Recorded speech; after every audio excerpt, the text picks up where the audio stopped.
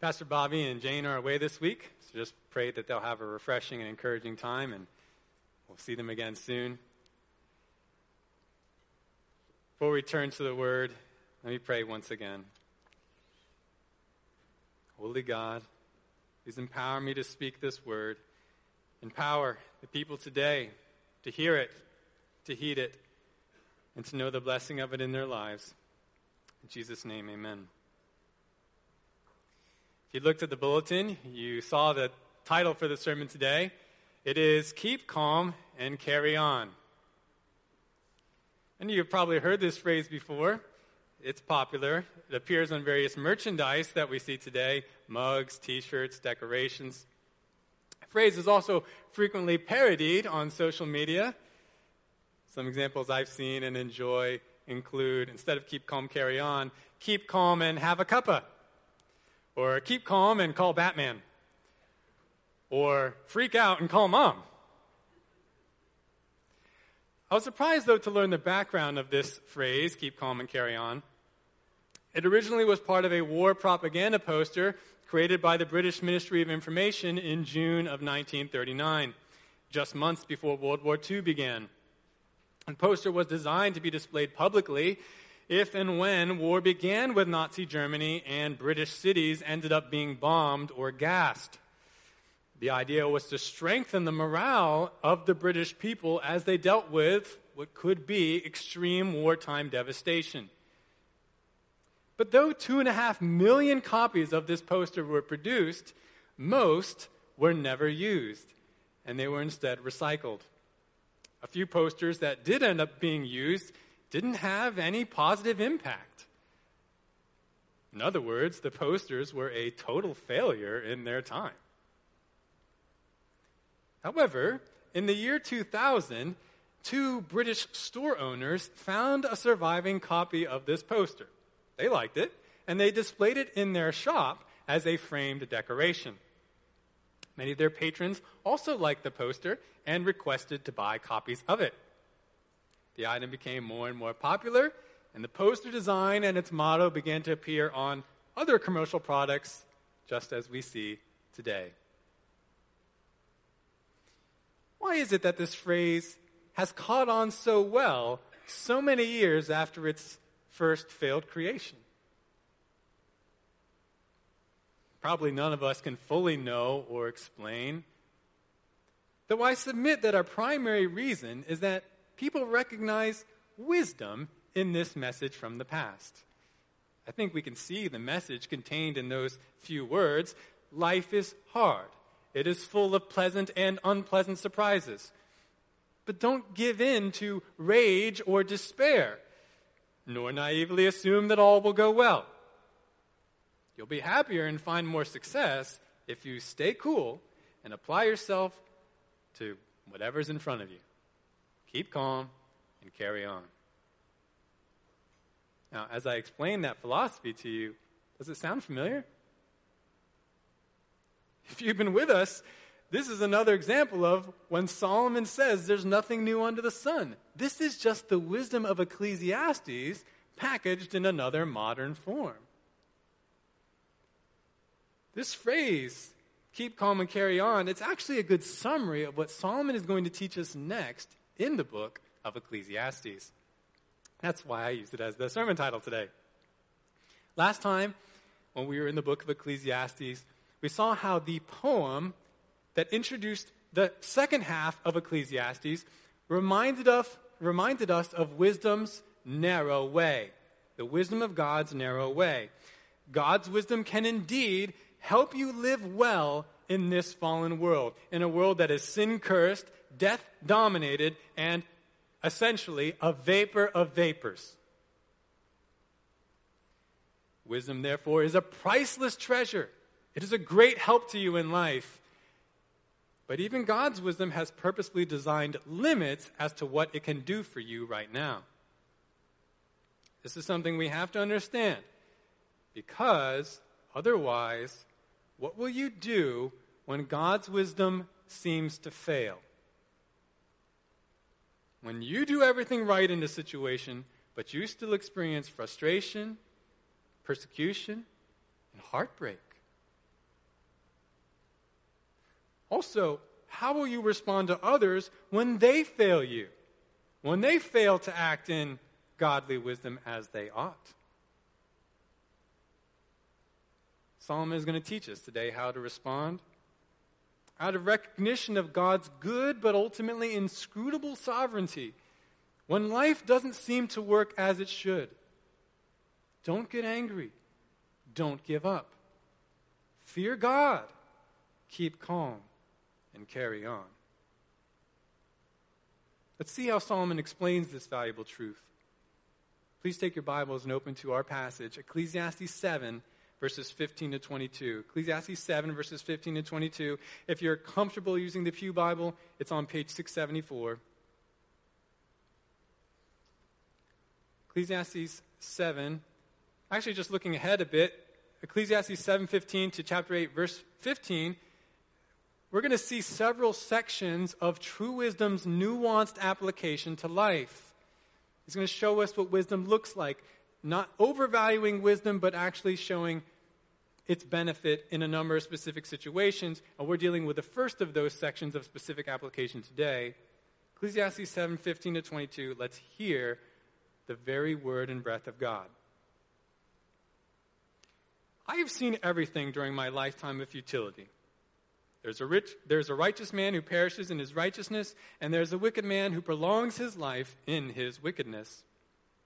Do not be excessively righteous, and do not be overly wise. Why should you ruin yourself? Do not be excessively wicked, and do not be a fool. Why should you die before your time? It is good that you grasp one thing and also not let go of the other, for the one who fears God comes forth with both of them. Wisdom strengthens a wise man more than 10 rulers who are in a city. Indeed, there is not a righteous man on earth who continually does good and who never sins. Also, do not take seriously all words which are spoken, so that you will not hear your servant cursing you. For you also have realized that you likewise have many times cursed others. New American Standard breaks down this passage into 2 paragraphs. And for good reason. This text breaks down into 2 main ideas. Both have to do with correcting a naive and overconfident application of God's wisdom. Here's the main idea. In Ecclesiastes 7:15 to 22, Solomon gives 2 humbling exhortations to help you keep calm and carry on well in a fallen world. 2 humbling exhortations to help you keep calm and carry on well in a fallen world. Let's look at the first in verses 15 to 18. Number 1, avoid proud extremes. Number 1, avoid proud extremes. This is the more difficult exhortation of the 2, so it's where we're going to spend most of our time today. Go back to verse 15. Solomon says, I've seen everything during my lifetime of futility. There's a righteous man who perishes in his righteousness, and there's a wicked man who prolongs his life in his wickedness.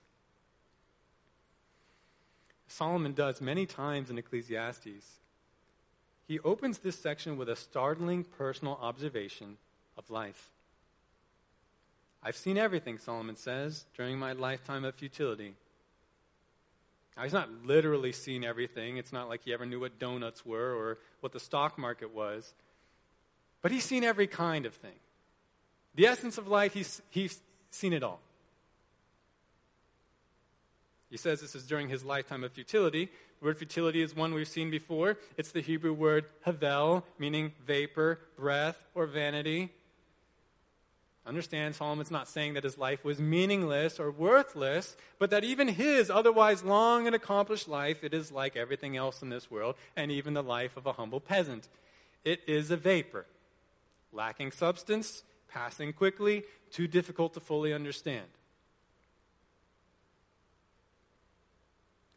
Now, Solomon wants to bring to our attention 2 specific situations that he's observed in his quickly passing life. He wants to bring these to our attention. He says, I've seen a righteous man die in his righteousness, and I've seen a wicked man lengthen his life in his wickedness. Now note that the Old Testament primarily uses the terms righteousness and wickedness to refer to characteristic behavior, not simply salvation standing before God. We might be thinking of how the New Testament talks about justification, that righteousness that is imputed to us and not really because we've lived that way. The Old Testament often uses these terms to talk about your actual behavior. So when Solomon says, I've seen a righteous man die in his righteousness, he's saying, I've seen good and just men die young.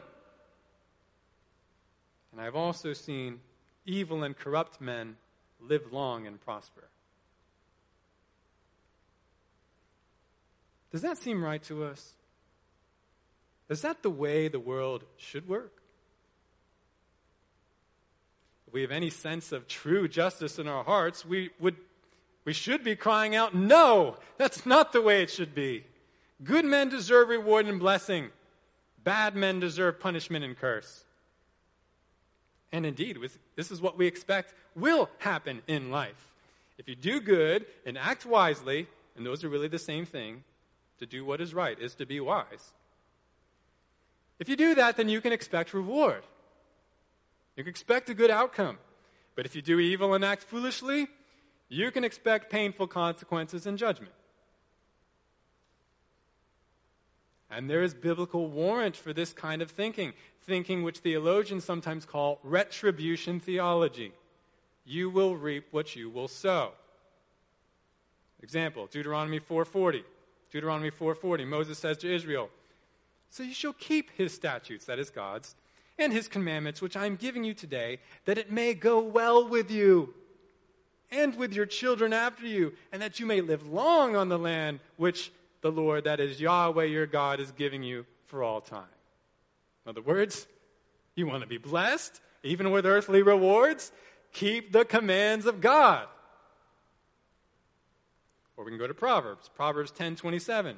Proverbs 10:27 says, the fear of Yahweh prolongs life, but the years of the wicked will be shortened.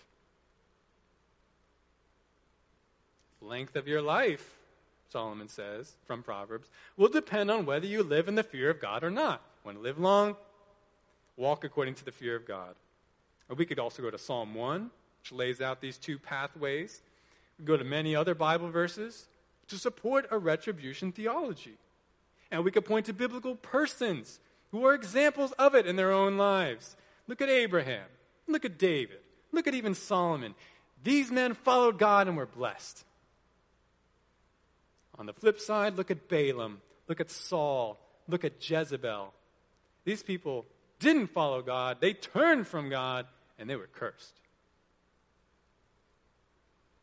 Now, Solomon tells us here in Ecclesiastes, hey, that's all true. But I've seen that life doesn't always work this way. Sometimes the righteous are the ones who experience ruin and death. And sometimes the wicked are the ones who experience life and prosperity. Is that true?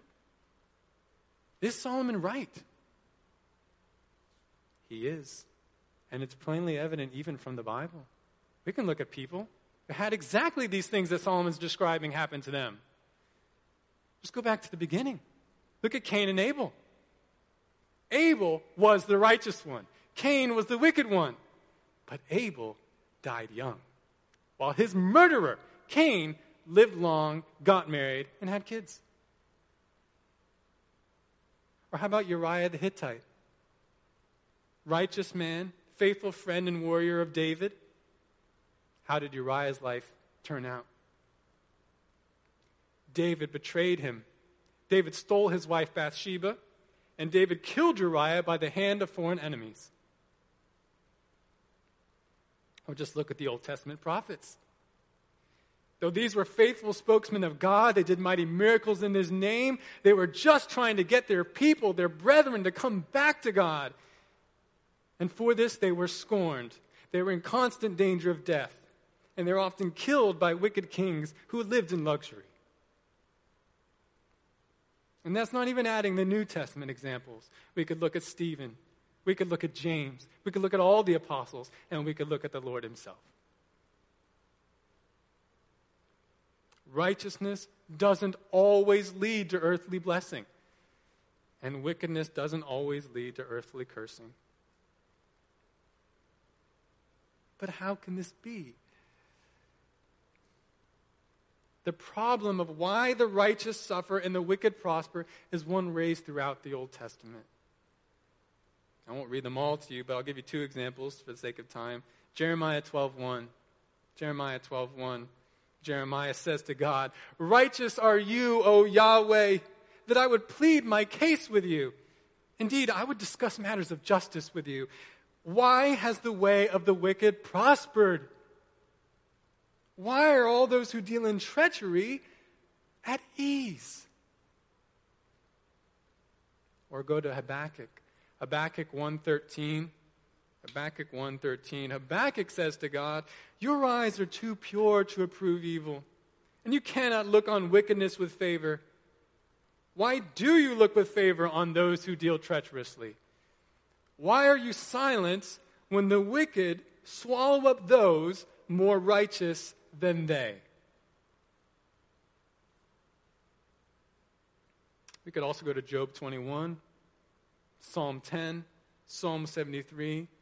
Different righteous persons grappling with this reality before God. If such is indeed the case in life, and I think we can verify it even today that this is the case. The righteous sometimes suffer and the wicked sometimes prosper. If this is the case, then is God really just? For why would a righteous and good God ordain this outcome that seems totally unjust?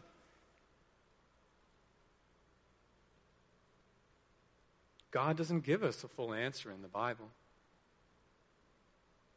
But he does remind us in various places, as he even reminded these ones who brought the question before him, like Jeremiah and like Habakkuk. Children, I don't owe you an explanation. I have the right to act as I see fit. Know that I am always doing what is right, wise, and good for you and for myself and my glory. You will see it in the end. But for now, you must humble yourself and trust me.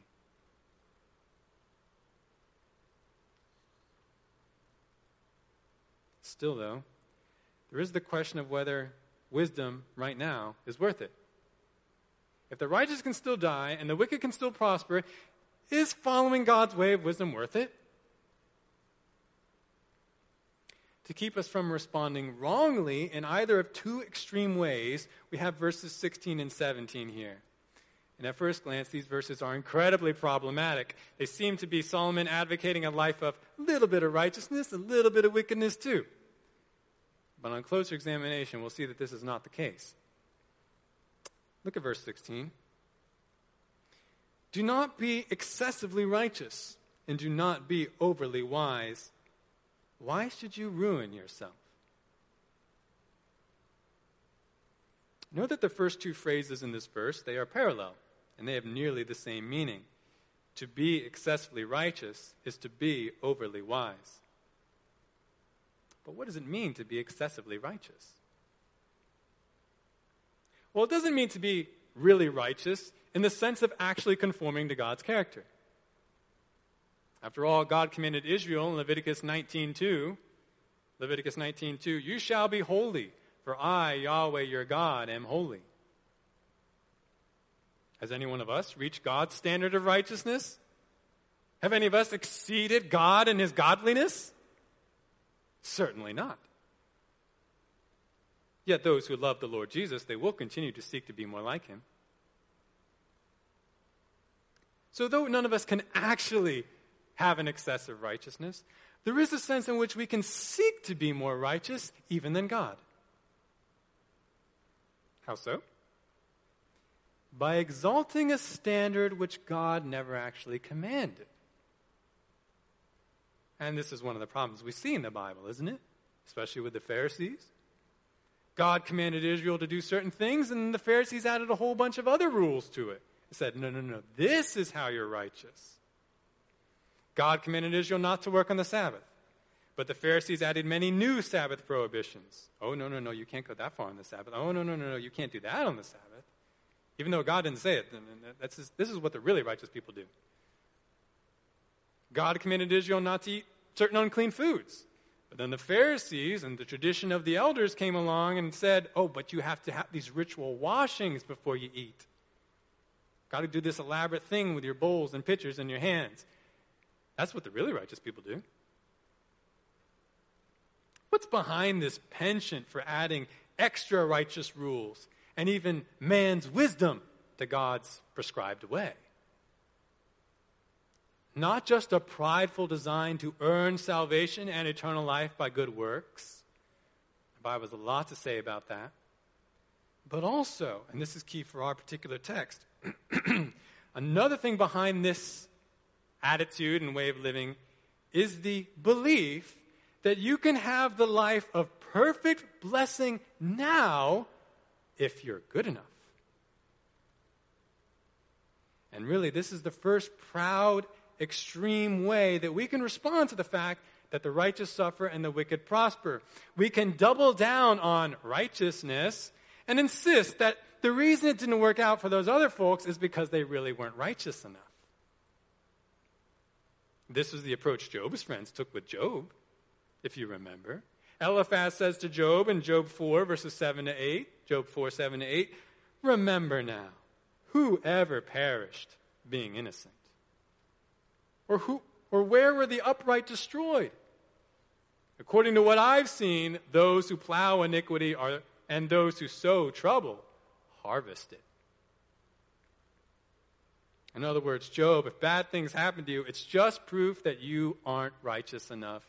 But repent, truly seek God the way that we do, and everything will work out. And don't we hear the same kind of talk today? God didn't answer your prayer for that good thing. It's because you didn't have enough faith. You weren't righteous enough. Your kids grew up and turned out not to be Christian. It's because you weren't strict enough in raising them. You let them get too close to the world. That was the problem. You weren't righteous enough. You're not experiencing a life of total blessing and prosperity. It's because you only have a basic righteousness. If you become super righteous like us, though, if you embrace our super wisdom, then your life will be perfect. Then God will have to give you everything you want.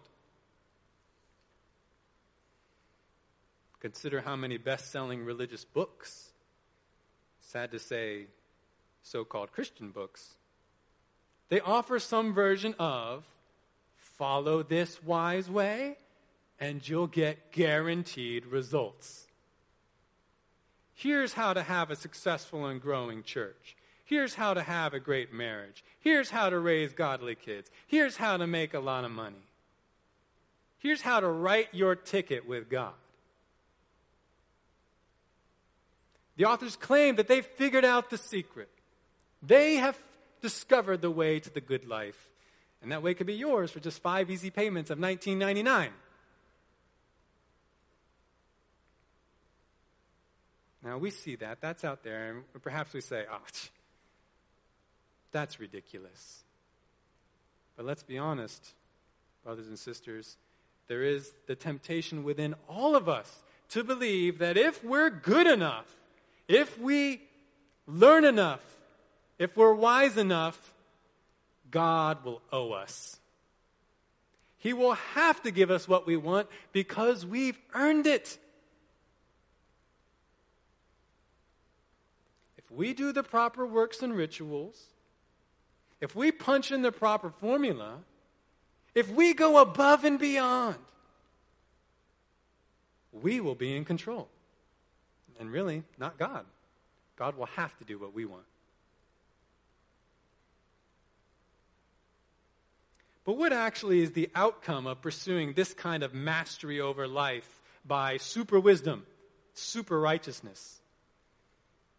According to Solomon, it's not bliss, it's not prosperity, it's not security, it's ruin. It's ruin. Solomon asks, why should you arrogantly pursue righteousness and wisdom and ruin yourself?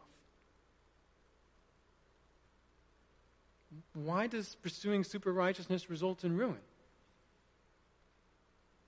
Solomon doesn't tell us. He just leaves us to think about it. So let's think about it. Why does pursuing excessive righteousness and wisdom result in ruin? Why does it tend to do that? Give you a few moments.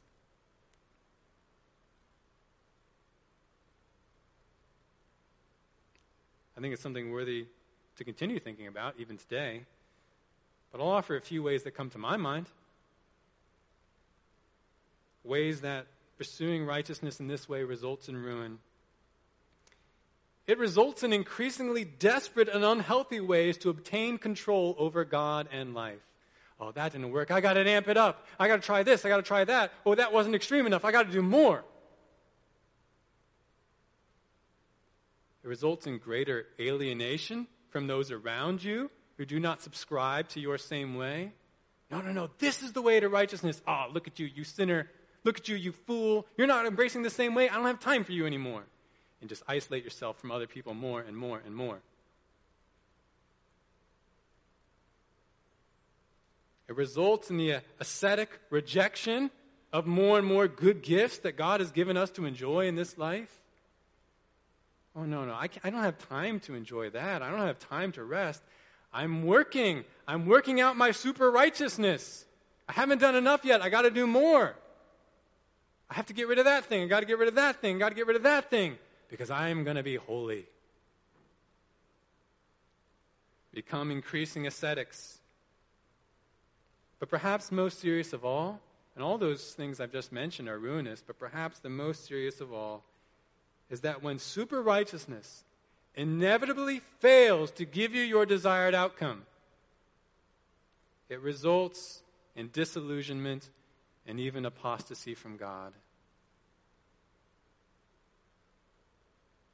Have you ever heard someone say, I tried Christianity and it didn't work? I followed the Bible, but it didn't save my marriage. I prayed, but God didn't give me what I prayed for. I was a good little Christian. I did everything God required and more, but then God took away the life of my spouse. Or then I was involved in an accident and paralyzed from the waist down. And then I had a child with a severe birth defect. I'm done with God. Christianity doesn't work.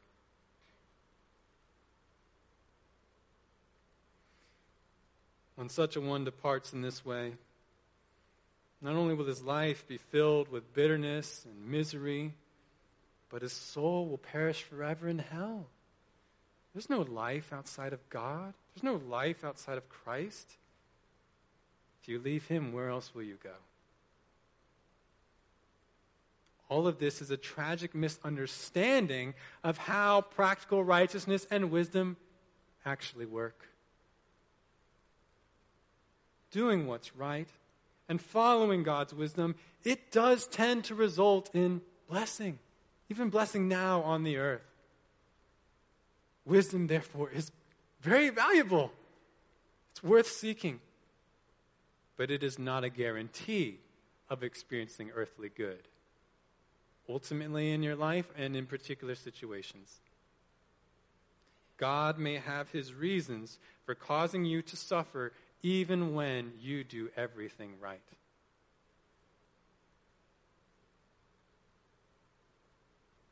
Now, hearing this, someone may then turn to the opposite conclusion of what I just discussed. If righteousness and wisdom can't guarantee ease and blessing, then why not just live as I want? Why not just give myself over to sin? Maybe I can find security and fulfillment in scheming and wickedness.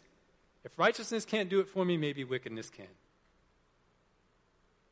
But Solomon heads off this second proud and extreme reaction in verse 17. So let's look at that. Do not be excessively wicked, and do not be a fool. Why should you die before your time? You can see that the form of this verse is very much like the one before. We have two parallel statements and then a reason supplied in the form of a question. Note, as before, to be excessively wicked is tantamount to living and acting as a fool, or a stupid one. You could translate it that way too. Why does Solomon say, though, do not be excessively wicked? Shouldn't he just say, do not be wicked at all? Well, if he did, then Solomon would be suggesting that we can and should be perfectly righteous. Don't be wicked, ever. Well, none of us can keep that advice. Solomon just told us this basically in verse 16, and he will tell us again in verse 20. There is, though, a way of living that consists of continual, proud, high-handed, unrepentant sin. This is the way that Solomon deems excessive wickedness, and he also calls it folly. He says, don't do that. Don't go that way. Now, notice the end of verse 17, we have this phrase, why should you die before your time? And this might give us a little bit of conflict if we have a good understanding of God's sovereignty. If God is sovereign and all times and circumstances are in his hand, then really it's not possible for me to die before my appointed time. Even if I act wickedly, God's in control, I'm going to die exactly when he says. And some could even use this as a justification for pursuing sin and folly. Doesn't matter.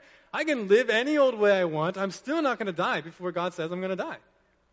So, what's the big deal?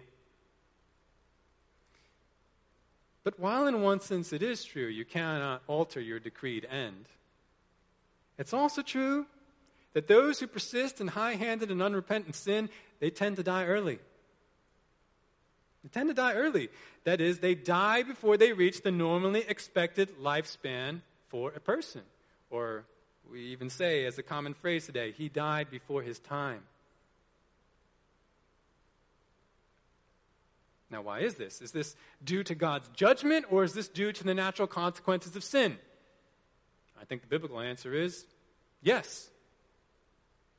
The arrogant pursuit of sin tends to bring natural consequences of pain and destruction, and also provoke the judgment of God. What are examples of this kind of sinful living?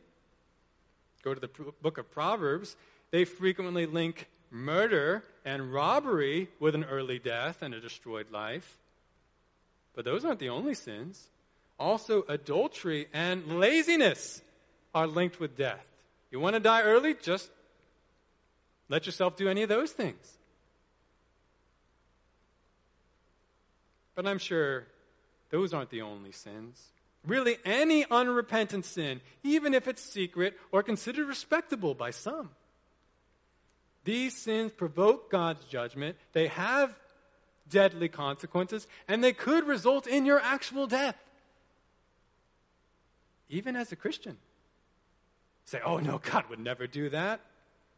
Look at the New Testament. Acts chapter 5, Ananias and Sapphira. 1 Corinthians 11, the people not taking the Lord's Supper seriously. Revelation 2 and 3, people in unrepentant immorality in the church of God. Jesus threatened them all with death and actually took out some of them. So Solomon asks us, why? Why continue in high-handed sin when such a probable fate hangs over you? It's true. Some people seemingly, temporarily get away with sin. They die and you never saw the big consequences of their sin. It's true that happens. But many don't have this outcome. Probably even most don't have that outcome. Most wicked, many wicked, they are destroyed early. Certainly none will get away with their sin in the final judgment. So the question is, from Solomon, why then will you choose to live foolishly? Why provoke God with your sin and die before your time? The proper course of life, Solomon says, is to avoid these proud extremes, as he begins to describe in verse 18. He says, it is good that you grasp one thing and also not let go of the other, for the one who fears God comes forth with both of them. If you really want what's good, Solomon says, take hold of both the truths I just spoke to you. Don't treat wisdom like it's the way to mastery and control of life, but also don't treat wisdom like it's useless and no better than folly. Wisdom and righteousness are not guarantees to earthly prosperity, but they are the best way to live life. They tend to result in great blessing. If you act rightly and do not reap an immediate reward, do not get angry or do not despair. Also, do not idolize the treasures of the earth, the blessings of the earth. Don't treat them as ultimate gains. Solomon has already dealt with that problem. Remember, wisdom has its limits. God is doing something you do not fully understand, but you will understand later when you see him. Regardless of whatever injustices you experience now, and some of them are very, very hard. Remember, God will set those right in his kingdom. There will be a reward and vindication in the world to come. But above all, remember that God is God and you are not. If you want to be content, if you want to have peace in your heart, let him do what he has the right to do. Fear God, keep calm, and carry on. So we've seen the first humbling exhortation from Solomon. It is to avoid proud extremes. Let's now look at the second humbling exhortation in verses 19 to 22. An exhortation to help us keep calm and carry on well in our fallen world. Number 2, remember common weakness. Remember common weakness. Look at verse 19, please. Wisdom strengthens a wise man more than 10 rulers who are in a city. Here's another assertion of the great benefit of wisdom. Wisdom gives to the one who possesses her great strength. Strength for what? Strength to do what's right, strength to overcome obstacles, strength to endure trials. Wisdom can help you in those things. Solomon says the power of wisdom is greater even than the power of 10 city rulers. 10 is a number often used in the Bible to emphasize completeness. Think of the 10 Commandments, 10 plagues on Egypt. But even a large and complete group of 10 leading men in a city, with all their wealth, all their servants, all their influence, they do not have as much power as one man or one woman who has wisdom. We have the saying in English, knowledge is power. Solomon agrees. Those who have God's knowledge on how to live wisely, they have power. And that's exciting, right? Oh, the possibilities of wisdom. But before you get too excited, verse 20. Verse 20. Indeed, there's not a righteous man on earth who continually does good and who never sins. Wait a second. What does verse 20 have to do with verse 19? Some think verse 19 is its own standalone thought, but there's a transition word at the beginning of verse 20, which argues otherwise. Indeed, the New American Standard says, or we could also translate this Hebrew word still, or even but. Though the statement of verse 19 is true, Solomon says there's a contrasting thought you need to keep in mind. What's that thought? That no one is perfect. No one's perfect. Even the righteous. And by using that term, Solomon acknowledges that such people do exist. There are people who are marked by good and just behavior. Even these righteous, Solomon says, they still sin. They are not perfectly good all the time.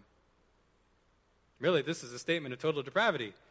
As Romans 3:10 and Romans 3:23 say, no one on the earth, even the nice people you know, no one is perfectly good. Even the righteous still sin and fall short of the glory of God. Which is why we all need a Savior, because God's standard is perfection. But keeping along with what Solomon's teaching us here in this passage, let's frame the statement of Solomon in verse 20 in terms of wisdom. Solomon had already showed us that righteousness and wisdom are linked. We saw that earlier in the passage. Verse 19, was just speaking about the strength of wisdom for a person. So what does verse 20 have to say to us in terms of wisdom? Well, the answer is, even the wise are not wise all the time. Even the wise still sin. They still act in ignorance. They still make foolish choices. And Solomon already prepared us for this statement in Ecclesiastes 7:7, right? Oppression makes a wise man mad, and a bribe corrupts the heart. Wise people are not perfect. And who's included in this group of wise people? People who have wisdom but don't act in wisdom all the time. You? Me? Our brethren? Our neighbors? We have a certain degree of wisdom, especially if we're in Christ, but we're not perfect. We're not wise all the time.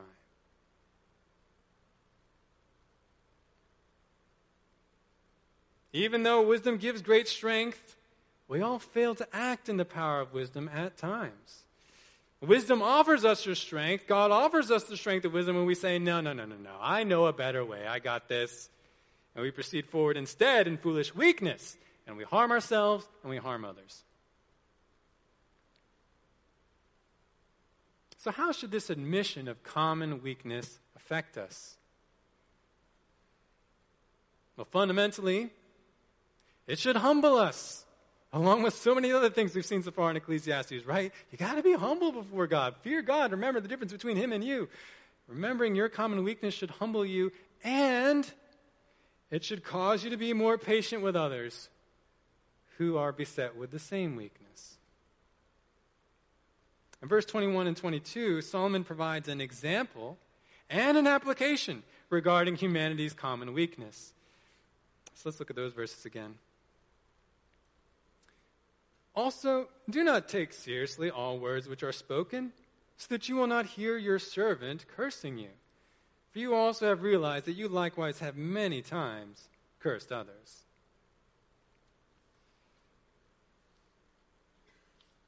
Solomon describes here a situation which is very common to life.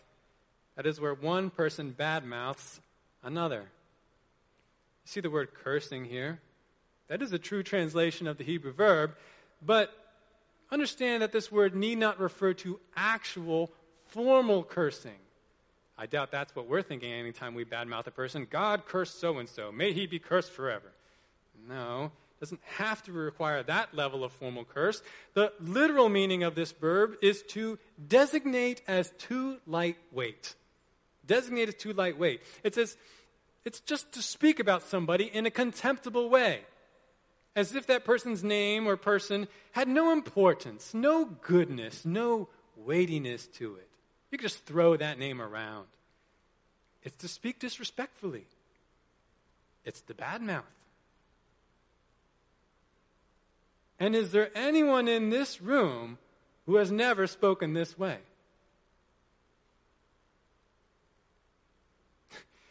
In case we want to protest, verse 22 is pretty emphatic.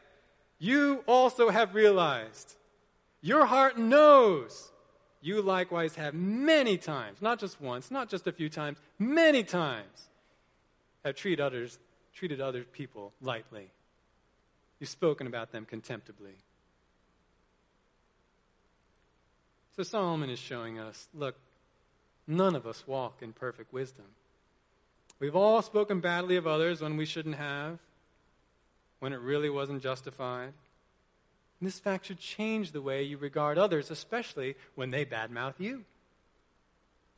Solomon says, don't take all words seriously. Don't take it to heart. Don't let it get to you. Understand that no matter who you are, no matter how good you are, people will still complain about you. They'll blame you. They'll wish bad on you. And it's not necessarily because you did anything wrong. It's just that people, like you, sometimes walk in pride and foolishness. And so they say these things. And we've done the same things ourselves. We've complained about people when they didn't deserve it. We just were angry, wanted to air our dissatisfaction. Other people do the same. Don't take it too seriously. Don't become outraged. Don't become vindictive. Don't start plotting how you're going to get back at that person. Oh, I'll teach him to speak that way about me. Now, certain heinous and ongoing sins need to be confronted in love. But you can't chase down every errant word. A lot of times, you're just going to have to overlook some of the things that people say. Just got to let it go. But remember, too, sometimes people's negative words about you have some basis. Now, I'm not saying that complaining or gossip is justified before God. These are sins. But when you hear people say this or that bad thing about you, you need to be willing to admit at times that, you know what? They're right. I really did mishandle that situation. I really do need to change or grow in that area. There's some basis to what they're saying. I think some of us are so afraid of hearing complaints and criticism. And I sympathize because I feel like I used to be one of those people.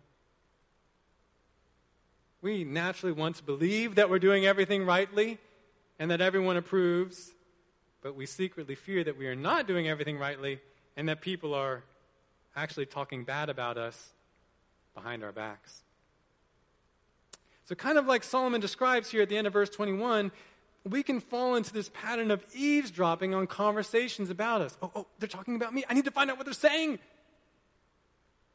We also overanalyze the words of others. Oh, was there a criticism of me in that statement? We do this because we hope we can confirm a positive view of ourselves, but we're also sure at the same time that if we cannot, we just won't be able to go on. Oh, if I really did make a great mistake, oh, I'm ruined. But if we're thinking this way, it is to set ourselves up for great disappointment, continual frustration, and actual ruin. Because the truth is, you're going to make mistakes. Even you Christians who have the wisdom of God, you're still going to make mistakes. That's not to excuse them. That's not to justify them. It's just to be real. We're beset by weakness. We love our Lord, and yet we, like Peter, can sometimes deny our Lord. We're going to sin. We're going to act foolishly at times. And in response, some people are going to badmouth us for it. But you know what? It's okay. You'll survive. You'll survive. All of us are imperfect. Don't set up a standard for yourself that will be impossible to reach and which will demoralize you when you can't reach it. Accept that you're going to be imperfect. Be willing, of course, to learn from your mistakes. Be willing to set relationships right. Be willing to follow through with fruits of repentance when you realize you have done wrong. But more importantly, you need to trust in the God who is bigger than your failures and who's able to take care of you despite your mistakes. That's the fear, right? Oh, if I act foolishly one time or enough times, that's it for me, I'm toast. God's a good father. He knows how to take care of his children. He will discipline us as we need, but he's bigger than our sins, folly, and mistakes. So then, in a surprising way, we're learning here from this second part of our passage that one of the most important steps on the narrow path of wisdom is the realization that people, ourselves included, are not wise all the time. You want to be wise? Realize that you're not always going to act in wisdom. That'll help you. Along with avoiding proud extremes, point number 1, let us also remember, point number 2, our common weakness as humans so that we are not inordinately shaken by our own failures or the failures of others. Do not get angry. Do not despair. Fear God. Keep calm and carry on. In sum, Solomon has shown us once again today by the Spirit of God the way to the happiest, wisest, most blessed path of life in a fallen world. But you won't be able to take this way, nor would it really matter if you did, if you don't also embrace a greater kind of wisdom. The wisdom of the gospel. The salvation message of Him who is wisdom incarnate, the Son of God, Jesus Christ. This wisdom I've been talking about for most of today, this regular wisdom of God, it is good, but it's limited. It's limited in what it can do for you right now. It cannot deliver you from death. It cannot deliver you from the wrath of God that is due your sin. Because let's face it, though Solomon doesn't emphasize it in our passage, there is a holy penalty for our folly and imperfections. Even every careless word that we speak. You say, oh, but why would God care about that little bit of gossip or that little mean thing that I said? He's a holy God. And Jesus says explicitly in the New Testament that if you merely get angry with somebody and call him a name, dummy, empty head, Jesus says, you know what the penalty for that is? Eternal fire under the wrath of God in hell. That's the just penalty. A holy God cannot endure that kind of speech. He says you will be judged for every careless word that you have spoken. By your words you'll be acquitted, and by your words you'll be condemned. That's terrible news.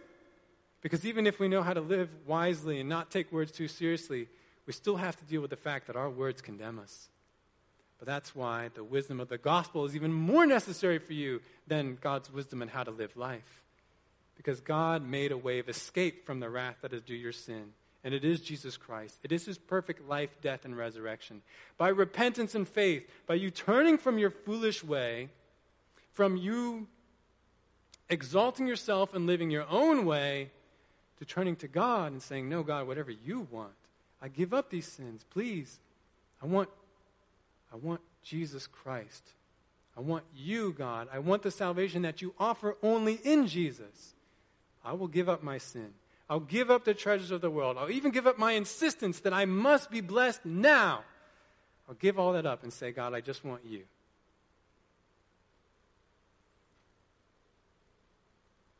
If you do that, then not only can you learn and know how to live wisely now, but you will know how to live wisely forever. Because this life is passing by quickly, right? Solomon says, it's a vaporous life for me. It's going to be a vaporous life for you. How many more days do you have? I don't know. You don't know. It's not that many. It's good for you to learn how to live wisely now, but it's better and more important that you learn how to live wisely for eternity. The wisdom for that is available in the gospel. And the scriptures say, now's the day to embrace that wisdom. Now's the day of salvation. Don't just say, okay, yeah, no, that sounds good. I'll think about it later. You might not have it later. Come now. Find the way of blessing now. Find the way of blessing and life forever in Jesus Christ. Let's close in prayer.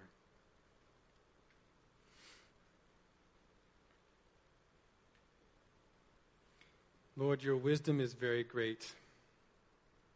We thank you for the book of Ecclesiastes and the words of Solomon, because he tells us what we need to hear. Indeed, as we saw last time, rebuke is better than revelry. Some of these truths are not ones that we would like to hear. They make us uncomfortable. They humble us, but it's for our good. Lord, it is difficult when we don't see justice administered the way we would expect for this life. Why is it that the good sometimes suffer? Why is it that the bad sometimes prosper?